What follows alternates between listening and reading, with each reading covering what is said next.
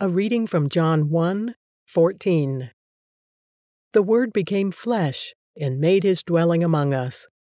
We have seen his glory, the glory of the one and only Son, who came from the Father, full of grace and truth.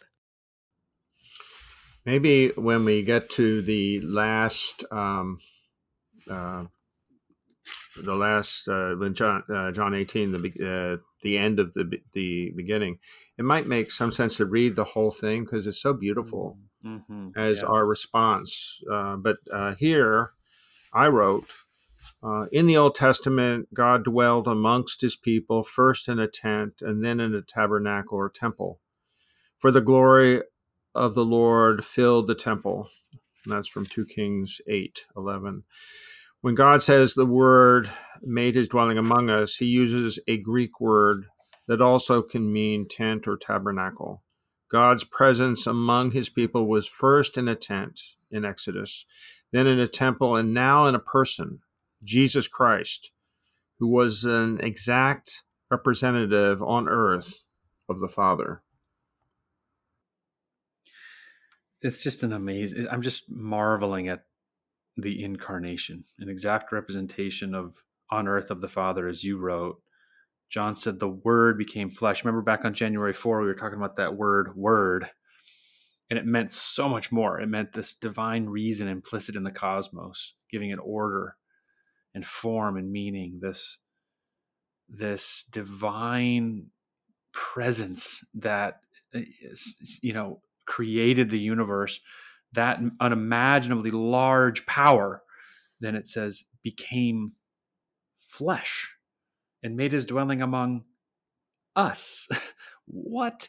I mean, I'm going to do what I did the other day where I tried to imagine, just try to personalize this, walking into my own house and not having my family recognize me as a way of understanding, Jesus creating the world, but not being recognized by it.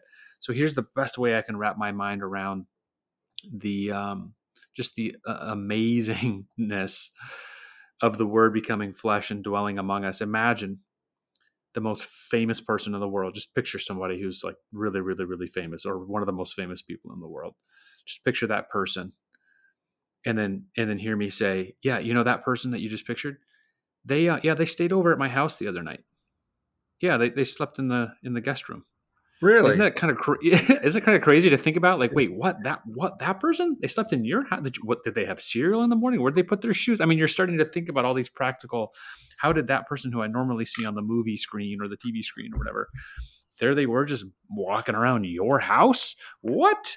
And that's obviously a very, very, very weak and pathetic illustration of the Word, the Logos, becoming flesh and dwelling among us, the ultimate authority of the whole universe, walking around our house, walking around in flesh, walking around our dusty planet.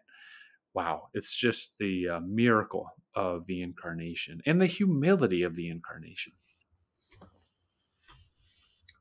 And John, with his very special, very different writing, he is not an historian; he's a witness. And out of that, he is just filled with the Holy Spirit, and it shows it in his poetic language. There's so much inference in every word that's coming out of this introduction to his gospel. He is setting up a basically an epic. He's talking about a little child, and yet it has epic implications to it, and you can't miss it. You can't miss it. Mm-hmm.